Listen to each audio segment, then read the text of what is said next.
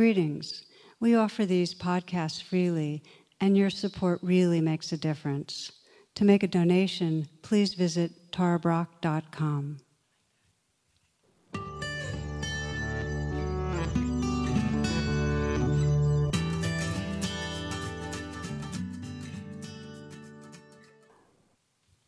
Namaste and welcome. A young therapist who I'm mentoring wrote to me on her 30th birthday, and she shared her fears of aging. The inquiry for her was, how will I get my needs met if I'm no longer young, cute, smart?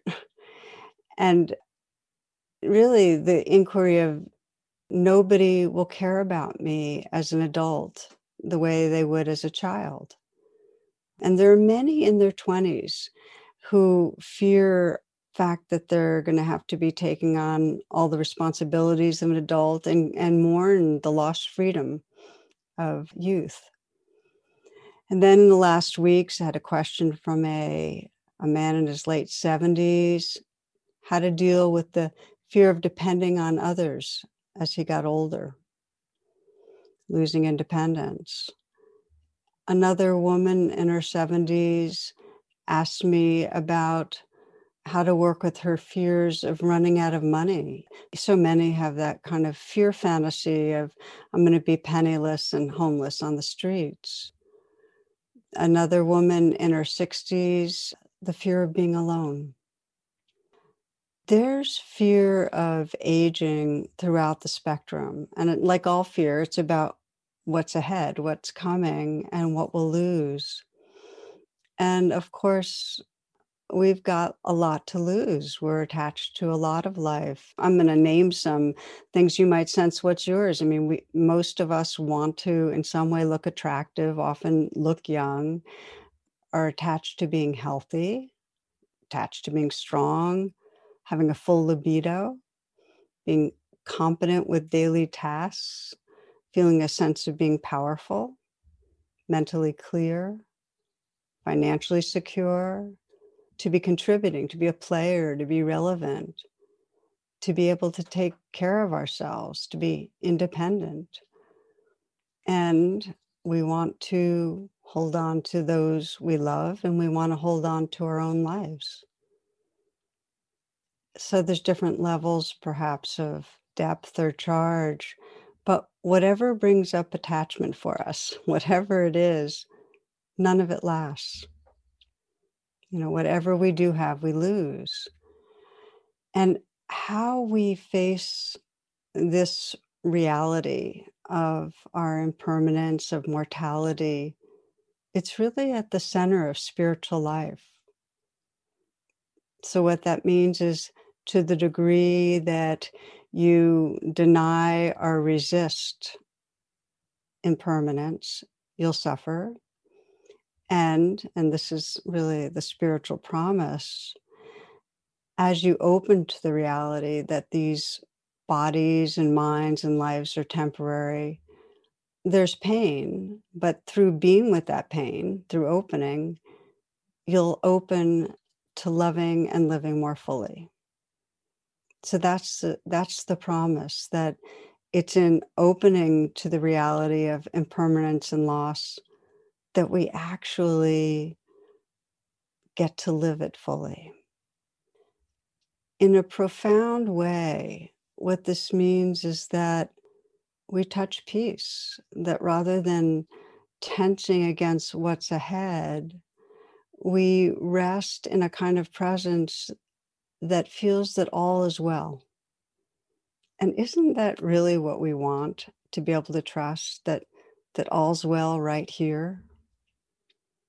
That it's going to be okay, that even with the pain of sickness and loss, even with death, in the deepest way, all is well.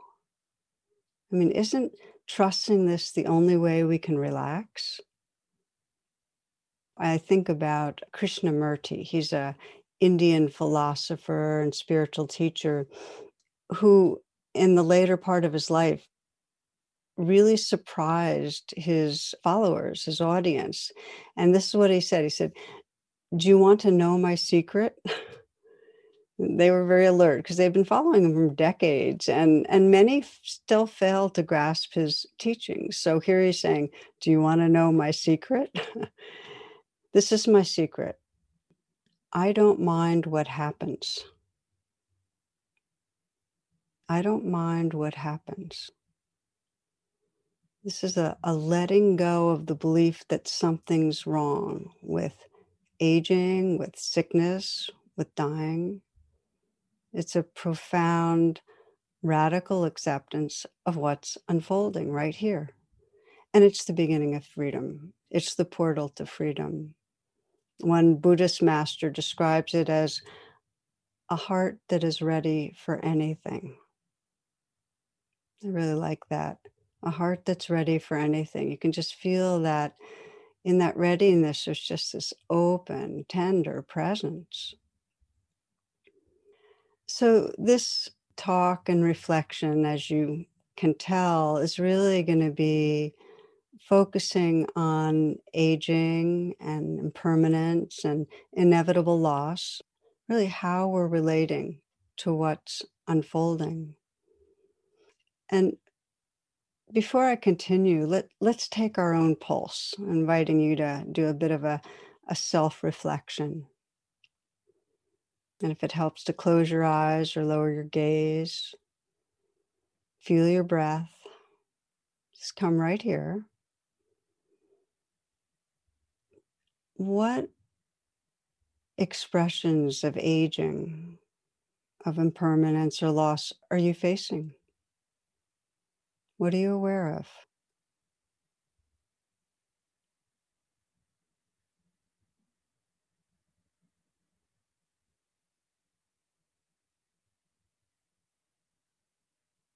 Are you aware of aging to do with your body or your mind?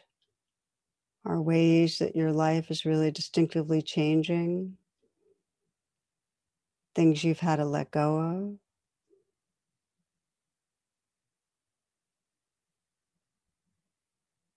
When you bring to mind your life as moving through time, and maybe you sense the next 5 years or 10 years or 20 years, depending on how old you are, when you sense what's unfolding, what's ahead, how are you relating? How do you relate to the sense of yourself as aging? Is there reactivity, like fear or wish it was different, avoidance, grief? Or is there acceptance, that the heart that's ready for anything, a kind of curiosity and openness, ease? Is there a sense that all's well? It's going to be okay?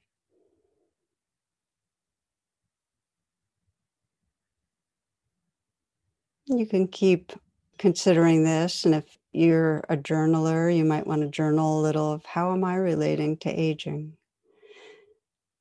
For me, the awareness of this body's impermanence is pretty much daily, what's fading or going.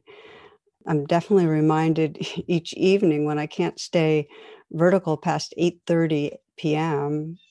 But especially I noticed when I was traveling more, and that was before a pandemic, that increasing vulnerability of age, of not being able to count on my energy level, increasingly difficult to teach in the evening, going to different time zones. So I'm 67, and I have a lot of friends around my age and older actually. And so much the conversations are inevitably include, well, how's your body doing? How's your health? And one friend described this as our organ recital, just going through it all. And I'm blessed right now to be in a very good health season. And I don't take it for granted for a moment. Very aware of how this body's only becoming higher maintenance, how much I have to work to not lose muscle and balance and so on, how I have to keep upping my level of my hearing aids. Someone sent me this, I'll share with you, a bit ago. An 84-year-old man went to the doctor for a physical. A few days later, the doctor saw him walking down the street with a gorgeous young woman on his arm. The next time the doctor saw him, he asked him how he was doing. "Great," said the old guy. "I did just what you told me. Get a hot mama and be cheerful." "I didn't say that," said the doctor. "I said, you've got a heart murmur. Be careful." I enjoyed it. I'm kind of putting it in without it being too relevant, but it actually helps to be light about it because, we can get so grim and tense. But to name honestly for myself where I feel real vulnerability around what's ahead, it's when I imagine the suffering of dear ones who are seriously ill. That's kind of what I tense against, especially one who's young and losing them. Um, and so in this domain, when this comes up for me with each of them, I have to purposely deepen attention, and I have to watch out for where my inclinations with them are to want to fix, make better, to find answers, and how that, because that blocks just the pure vulnerability and sorrow that's there. So I have to keep opening to be with vulnerability. And in the moments that I do, I find my way to that very large tenderness that has room for the inevitable comings and goings. It's a heart space that's more at peace.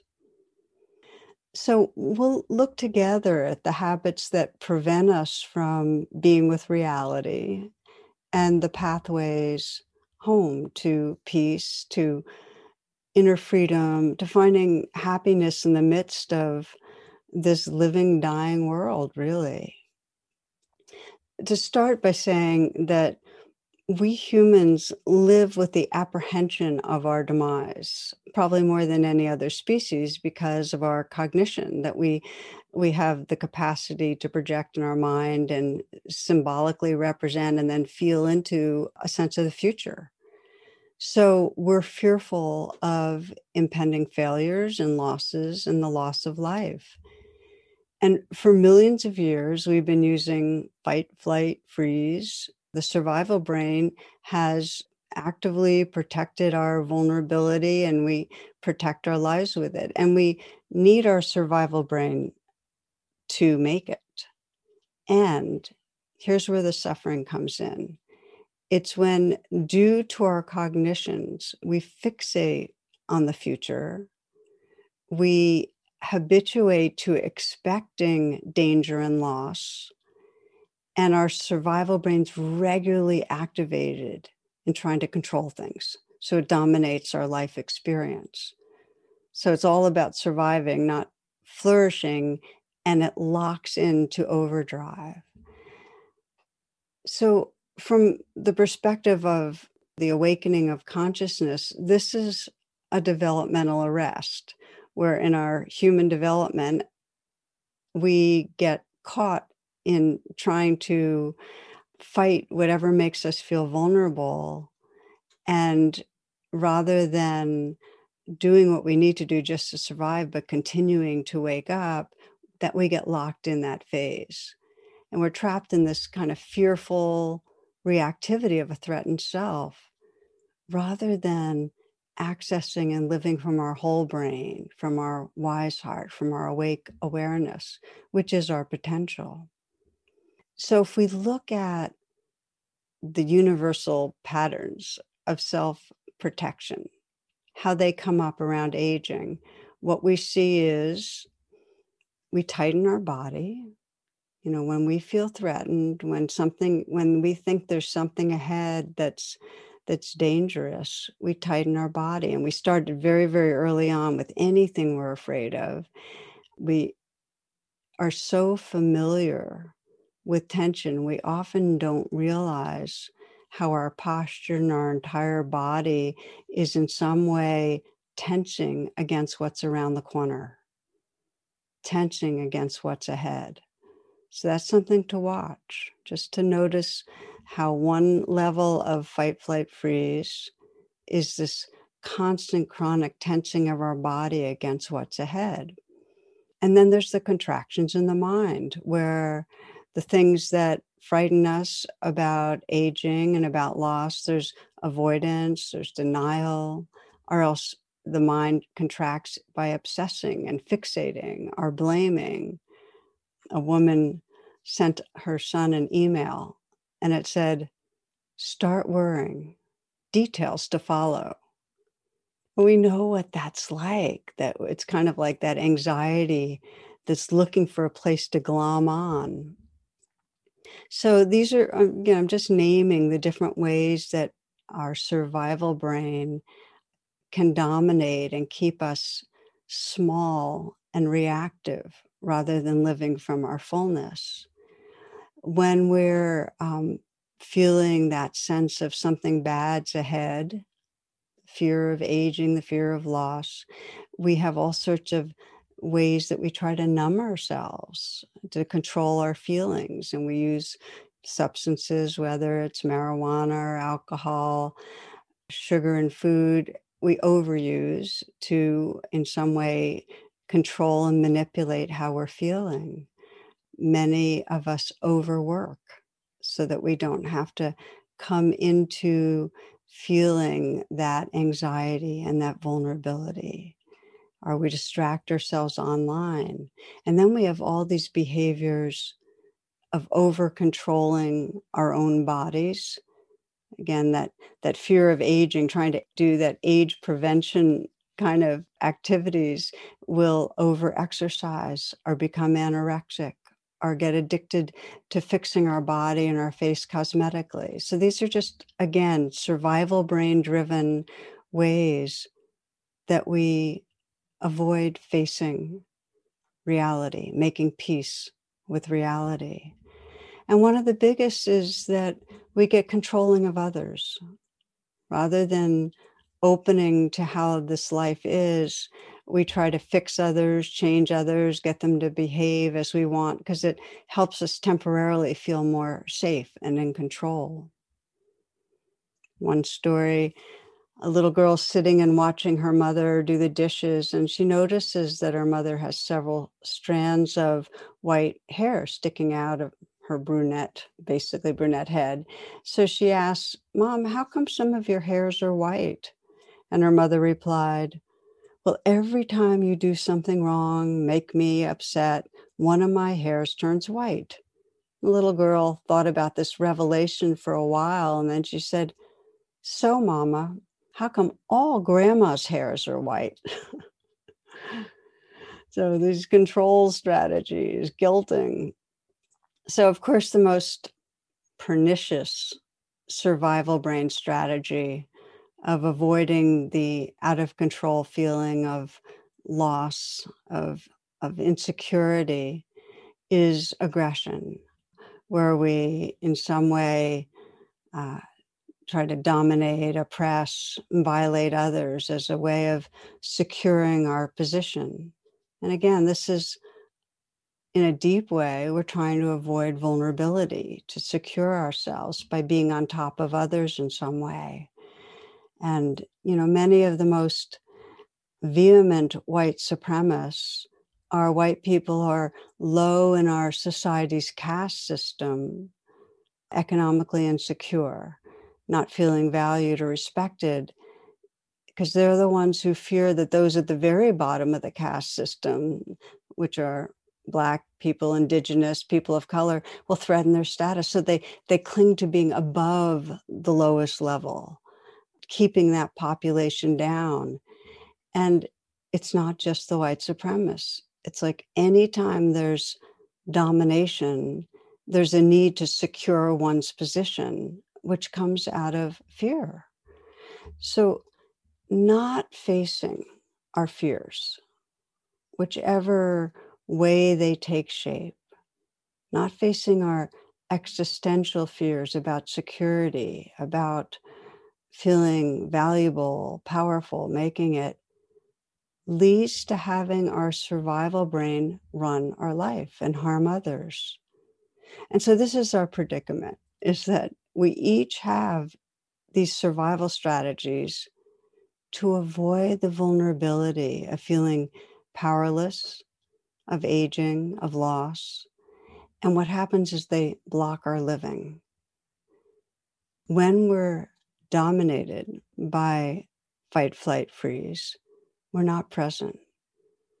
We lose intimacy with our inner life, with each other. Really, we forget our belonging to spirit. John O'Donohue wrote that we manage our lives so fully so as to miss out on this great mystery we're involved with. Trying to block out the reality of impermanence, we actually miss out. We're in a trance, we're kind of sleepwalking through our lives. It's only when we truly face reality that these lives are temporary, that we really face that we awaken and live from our heart. And so this is actually the crux of the story of the Buddha's emergence into spiritual life. The seminal experience that led to his spiritual practice and awakening. He was a young man, Siddhartha, living this really protected life with every conceivable pleasure in these what are called pleasure palaces in his father's kingdom. But something in him motivated him to go beyond the palace gates and see what life was really like. In other words, he was motivated to come closer into reality. And what happened when he left the palace gates was he encountered a sick person, then an old person, and then a corpse. And when he asked, well, this happened to me too, he was told, yeah, this is all of us. And then he saw a wandering monk walking very serenely through the streets. And the inquiry that shaped his life became, how in the face of impermanence do we find peace, happiness, and freedom? That's the inquiry.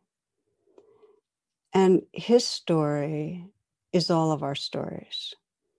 I mean, every one of you in some way has stepped beyond the palace gates. Either you were forced to or you chose to, but you did, and are facing the realness of aging and loss. Everyone. We are all facing this inherent insecurity of life, that it's out of control. And it's more in our collective psyche now than ever with the global pandemics that have been happening. The sense that we don't know what's ahead. We can't secure ourselves. We're vulnerable. And what happens to most of us when it's very close in and personal in our lives, when we lose somebody or when we get a diagnosis that lets us know that we're not here forever, there's a waking up, there's a deepening of presence. Many people talk about how much they value what's going on. But we also have the habit of trying to get more comfortable, and we go back into our trance some. We numb or ignore or get back into controlling behaviors. So we swing some. But we've all stepped outside the gates. And you might reflect, and we'll just take a moment again to pause here. Again, kind of taking your own pulse here, taking a few breaths.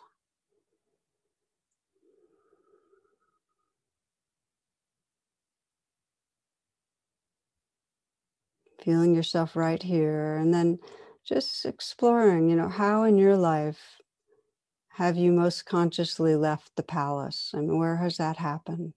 Where you've really been faced with perhaps the loss of a relationship, somebody dies, relationship fails, something that kind of shook the grounds and you realize life's not under your control and things happen, losses happen. Maybe you've been faced with your own mortality through an illness. Maybe aging is very, very distinctive. So how have you faced this fundamental insecurity that we all live with?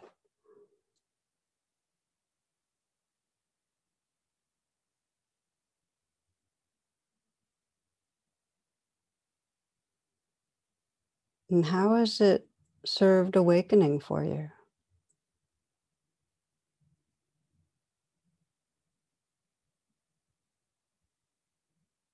How has it deepened your understanding and wisdom?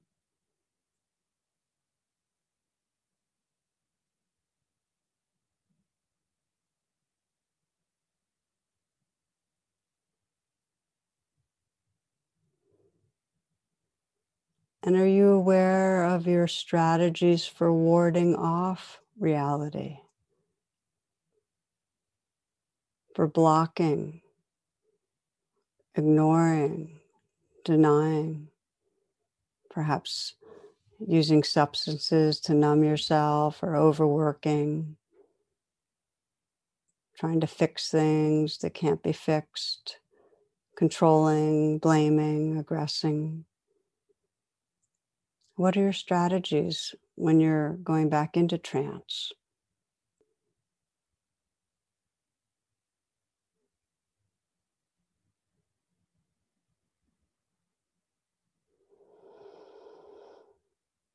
Now, here's what we can trust is that we all go back into forgetting, blocking, get habituated, but awareness doesn't fully go back to sleep. There's a place in you that knows that these bodies and minds are of the nature to come and go. And a part of you that knows that you need a way of relating to this that will give you inner freedom. That we all have to find a way to work with fear and loss.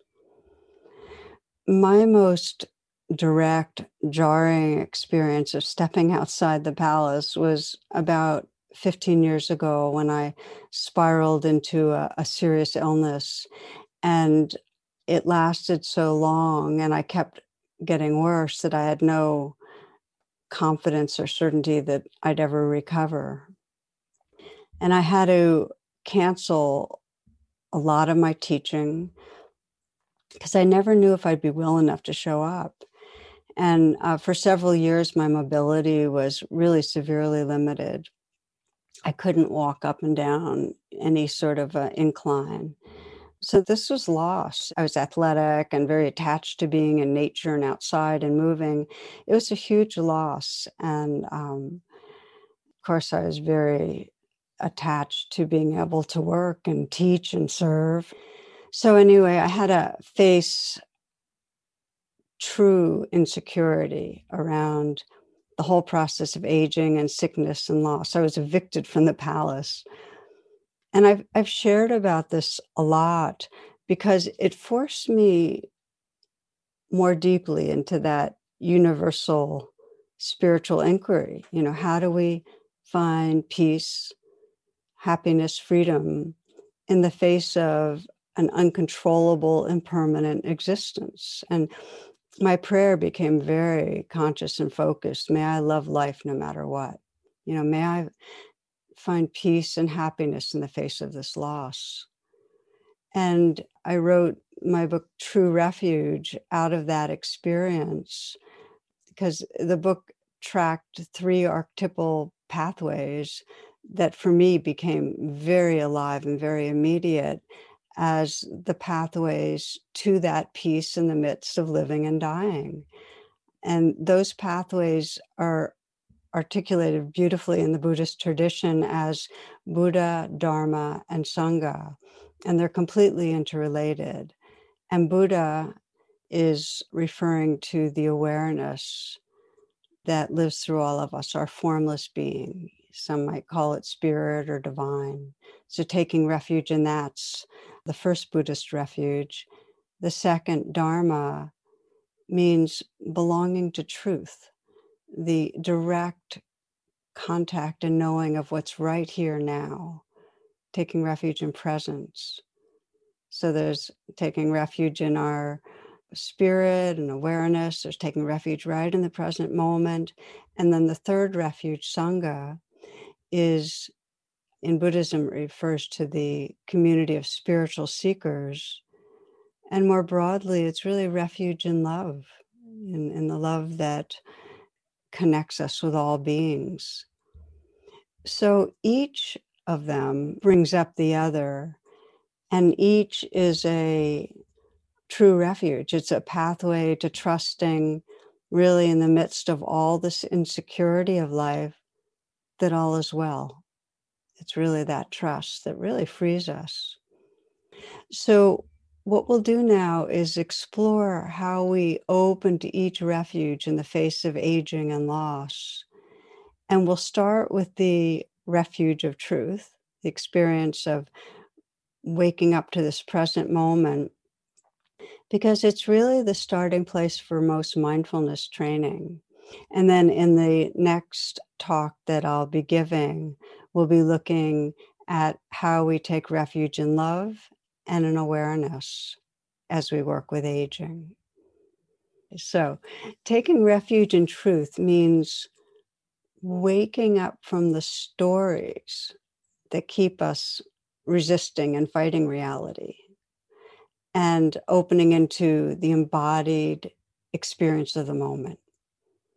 The pathway to truth means we have to wake up from our head and come into our heart and body.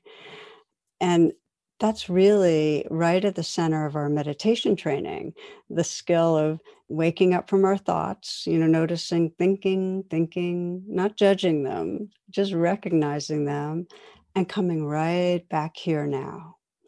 That skill is really right at the center of taking refuge in the Dharma, in the truth, in the moment.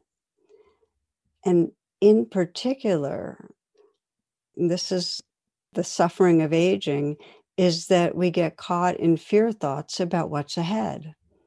And that then creates a biochemistry of fear in the body, and we get caught in that circling, and we're living in a kind of chronic anxious state. And that's what prevents us from really finding peace and freedom. And you've probably noticed this compulsion to fixate on what bad is going to happen around the corner. That's the survival brain. That's the survival brain that's kind of driving our thoughts to look for what's wrong and keeping us in this kind of tense, vigilant state. So during one of the hardest seasons of the illness I was describing, and this was in my 50s, 15 years ago to 10 years ago, it lasted about 5 years, I spent a week in the hospital. I had bradycardia. My heart pulse were very slow. I was very, very weak. And I had to go in right at the time of our winter retreat. And I remember so well having to cancel because I was set to lead it, and how my husband, Jonathan, and many of my friends were there. And here I was up here in Virginia in a hospital. And my brain just was obsessing about the future, how much life I'd have to let go of, and trying to figure out what was wrong with me and how much worse I would get. So this is the survival brain in action. And at one point, there was an inner voice that just went, I'm suffering. This is suffering.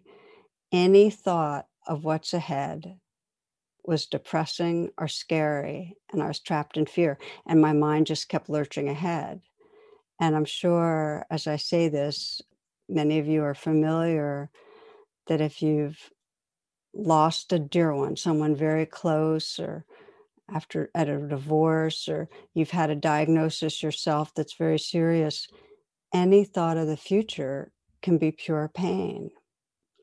So that's what was going on. And I remembered the words of Rumi, who said in one of his poems, "Forget the future.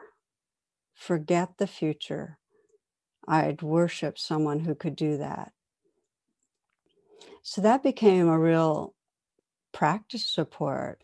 I'd have thoughts about the future keep coming up, and I just breathe and say, okay, come back, forget the future, come back to just this, just this. And when I say just this, I mean just these sounds, or just see the sky out of the window, or just feeling the hospital gown on my skin, or the feeling of the hard floor as I was walking up and down the corridor in the hospital.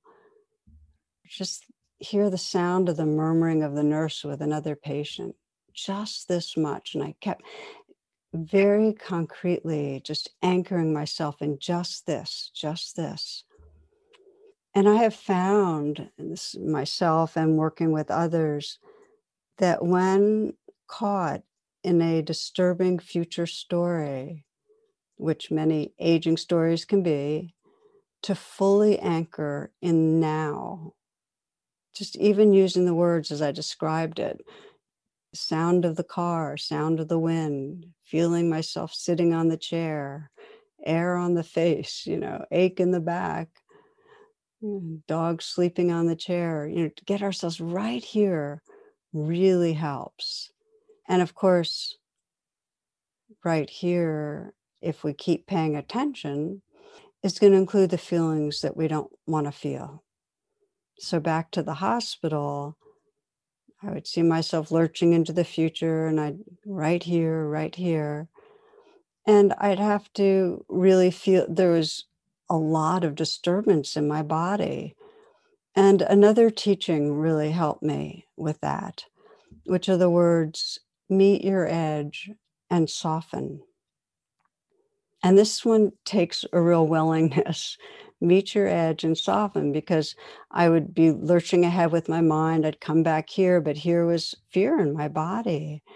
And when fear arises, it's because there's something that we're facing that feels unfamiliar, unknown, potentially painful. So meet your edge and soften, willingly contact that vulnerability. And this is the portal.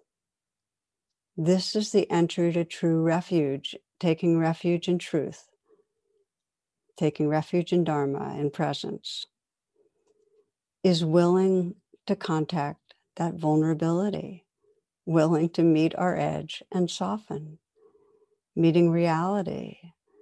It inevitably means meeting vulnerability. And if there's trauma, and I always like to remember to say this, it has to be done really, really gradually and with support. And we have to feel stable enough and resourced enough. Our meeting our edge can really be overwhelming. But for me, it wasn't trauma. It was just really, really painful. And so I'd go under the future thinking, all the fears of losing my life and losing everything that I really enjoyed. And I'd get in touch with that deep existential fear, losing what I love, breathing with it, sitting down into it, saying yes to it, softening the resistance and feeling it, this real knot and heat and daggered feeling in my chest. And gradually I found myself touching under that fear into a real purity of grief. So rather than the fear, meeting my edge and softened me into deep, deep grieving, this kind of heartbreaking open. And when I really allowed that process, it opened into this very vast and tender space. It's really what our hearts are when we're not resisting reality, is vast, tender space. And it comes from meeting our edge and softening over and over. This is what it means to take refuge in truth in the moment. letting what's here be here and opening to it. And by doing that, here's what happens. We shift from being imprisoned in that sense of I'm a separate self and resisting. We shift from that identity where we're tensing against the future to occupying that tender presence, which is a sense of wholeness, which is a sense of belonging to everything, of having the world in our hearts. And with that shift in identity to becoming that wholeness, that tenderness, that space, the belonging that we experience lets us know that all is well. That is the feeling, that all is well. So as I say this to you, I want to share one of my favorite stories. And I don't know if I've ever spoken it in a talk. I heard it years ago, so I only remember little bits of it, but it was about a Tibetan woodcutter. And he was a very humble and wise man, and many people would come to seek his wisdom. And in the early decades of his teachings, he taught these very deeply empowering practices with intricate visualizations and mantras and Tibetan yogas. But as he got older, his teaching got increasingly simple. And his final years, people would come, just as many people, but he'd tell them, I can't remember all those words, postures, all the images, but his teaching was just rest in reality. Just know that all is well. Rest in reality. Know that all is well. I love that because I've learned all sorts of teachings that the 4 thises and the 6 that's and the 10 this is, a lot of teachings that we have to remember, a lot of pieces and many, many yoga postures and many visualizations and all sorts of stuff. But it's true that as we get older, or I'll speak for myself, I can't remember a lot of things. And especially when I'm rattled, when I'm feeling shaken up in some way or fearful, it has to get really simple. And that's what I love about these 3 refuges. And right now we're talking about the refuge in truth and in the present moment. There's something very, very simple. Just come here and feel and be with what's right here. That we can remember. Resting in reality. Discovering that all is well. T.S. Eliot, the end of the 4 quartets. Here, now, always. A condition of complete simplicity, costing not less than everything. And all shall be well, and all manner of things shall be well. Costing not less than everything is such a powerful phrase because we have to let go of our ideas and thoughts of the future and the past. We have to let go of it all and just here, now, always. What's right here. And yet that's the portal. In that presence with what's right here, we discover a spaciousness and a tenderness and an ease that lets us trust. So we'll do a short practice on finding refuge in truth, in presence, when we are afraid of what's to come. And then, as I mentioned, the talk that'll follow, it's part 2 on fear of aging. We'll look at how taking refuge in love and taking refuge in awareness, they're so interwoven, also brings us to that deep peace and well-being. If you'd like to, you might let your gaze go downward or close your eyes. And invite yourself right here. Feel your body breathing. Listen to the sounds that are here.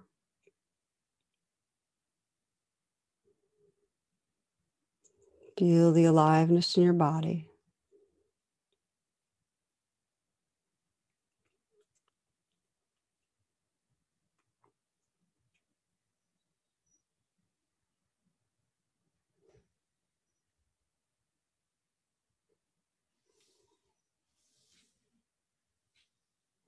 And I'd like to invite you to sense in your life if there's anything that you're tensing against about the future. Anything to do with aging or loss. Could be your own body, your own mind, finances, security, future loss. Could be losing others.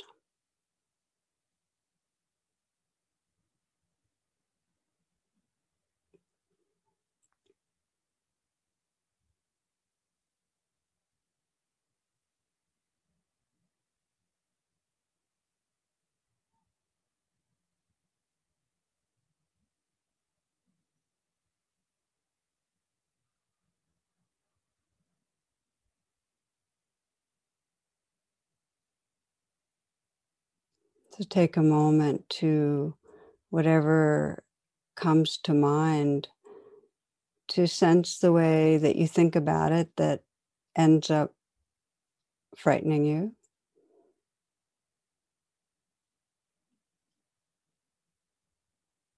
Just you're imagining into the future.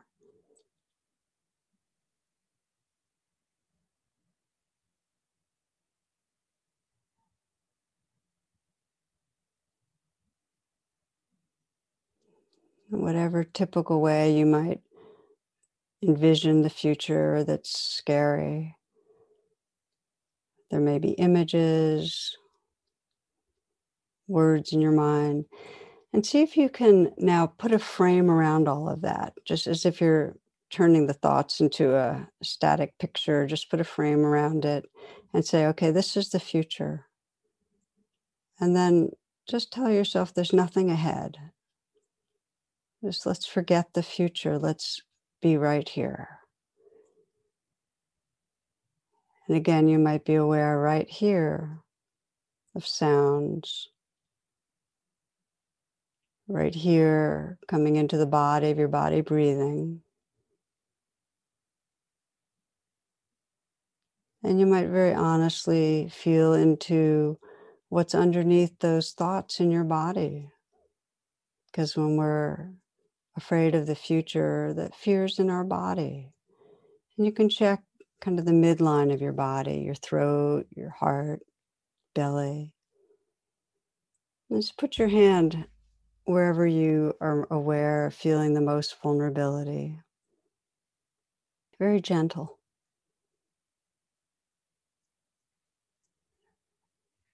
And feel that willingness to meet your edge and soften. And if it feels like it's too much at any point, open your eyes, notice what's around you, reground yourself, move your attention away. But if you can, just sense this willingness to gentle into the fear, to breathe with it, to feel it, to let the lightness and tenderness of your touch kind of be a companion.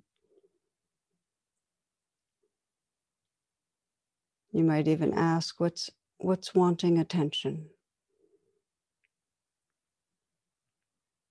What really wants attention inside? And bring a very caring presence.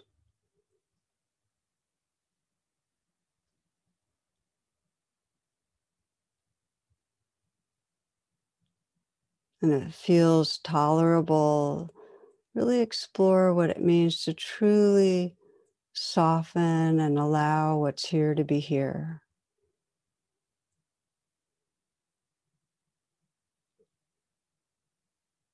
Continuing to breathe with as if you could breathe in and touch what's here directly with your attention. Breathe out and feel the space and the tenderness that's around it.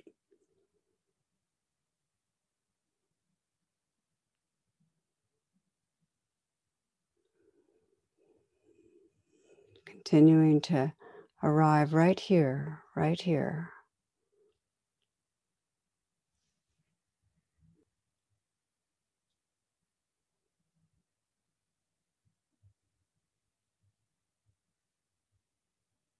It's as if your heart is saying yes to whatever's here. Yes, I see you, I feel you. Acknowledging the realness with real tenderness, allowing.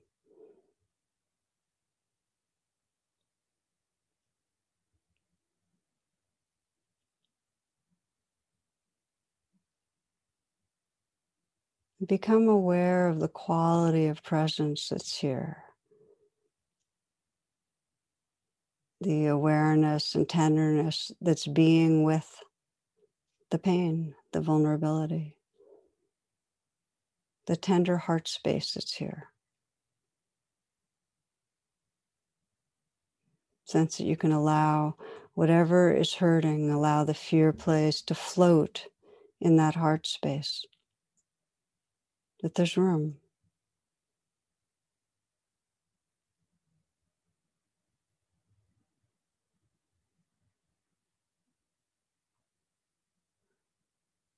You might even sense that heart space is so spacious, so vast, that it includes all of us. All of us living with the fear of loss, the insecurity, so universal.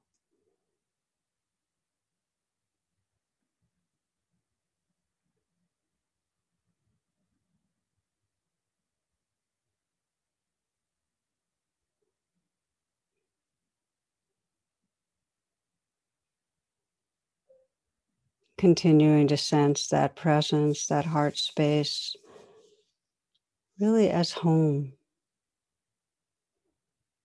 That in remembering this presence that can include in such a tender, open, awake way, in remembering this, there can be fundamental well-being, true refuge.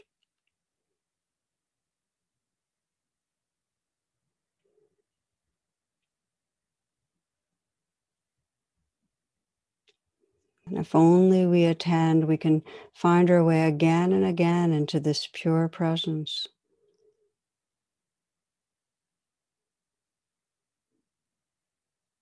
This place of knowing, as T.S. Eliot writes, and all shall be well, and all manner of things shall be well.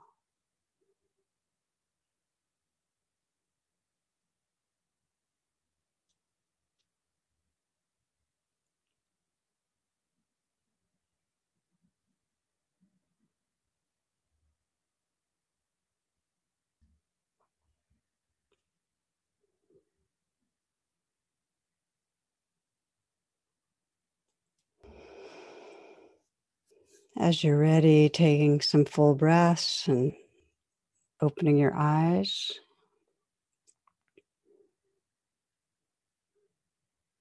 So thank you, friends, for being willing to explore.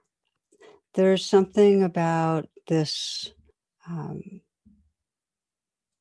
openness to directly facing the reality of our lives that actually brings alive the love and the awareness that we're afraid to lose. It's a pathway actually that leads to real joy and full beingness. So it's a pleasure to be with you in it. And I look forward to continuing this exploration next round. Blessings.